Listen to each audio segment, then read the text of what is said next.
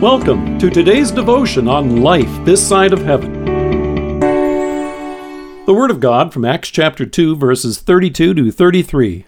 God has raised this Jesus to life, and we are all witnesses to the fact. Exalted to the right hand of God, he has received from the Father the promised Holy Spirit, and has poured out what you now see and hear. Not my president. Have you ever heard that slogan? It's become a popular phrase to show dissent for the sitting U.S. president, whomever that might be. If the candidate you've chosen is not the one in power, then it's become popular to reject their legitimacy and refuse to acknowledge they're holding that office. Hence the phrase, not my president. Having friends on both sides of the political spectrum who will sometimes want to draw me into their debate, I've learned to diffuse heated arguments by saying, William Harrison, not my president. Now, you may have just raised your eyebrow hearing that just as they did. As you history buffs will recall, Harrison was the nation's 9th president. However, from what I can tell, he's not famous for anything that was accomplished under his administration. Following his inaugural address on a freezing wet winter day in March of 1849, he caught pneumonia later that night and died 31 days later.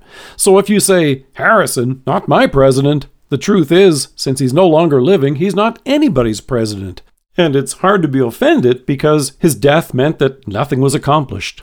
When Peter addressed the crowd that was gathered on the day of Pentecost, he knew that there were many who had rejected Jesus and cheered his crucifixion. It's as if they shouted, Jesus, not my Savior.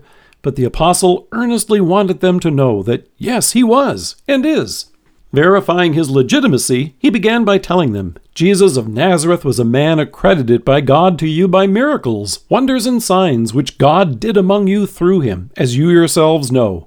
This man was handed over to you by God's set purpose and foreknowledge, and you, with the help of wicked men, put him to death by nailing him to the cross.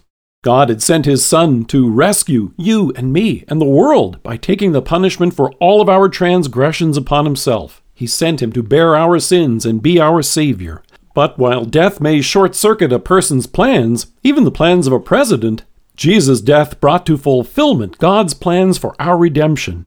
Having conquered sin and the devil, and defeating death and securing our salvation, Jesus stepped out of the grave alive on Easter morning and lives and reigns forevermore. Saying, Harrison, not my president, actually makes sense since he's no longer alive. But Peter wanted the crowd to know that this wasn't the case with Jesus, so he told them, God has raised this Jesus to life, and we are all witnesses of the fact. By his resurrection, he has removed any doubt that Jesus truly is the Son of God. As Paul says in Romans, he was declared with power to be the Son of God by his resurrection from the dead. And Peter goes on to extol our Savior's office and his ongoing work on our behalf. He says, exalted to the right hand of God, he has received from the Father the promised Holy Spirit and has poured out what you now see and hear. If you notice, instead of launching into a heated debate with those who had rejected Jesus, Peter instead pointed to what God had done for them through him. And the Holy Spirit, whom God had poured out that day, created faith in their hearts to trust in the salvation he had accomplished for them. Last Sunday was the festival of the Holy Trinity in our churches. We continue to give thanks to our Lord, who has revealed himself and his great love for us. And by his grace, and through faith, we can rejoice to declare, Father, Son, and Holy Spirit, that's my God. And with thankful hearts, share with others, as did Peter that day, what he has done for them. Let us pray. Loving God, Father, Son, and Holy Spirit, thank you that you have revealed yourself and your love for me in your word. Bless me with every opportunity to share your love and salvation with those in my midst again this day. Amen. Thank you for joining us.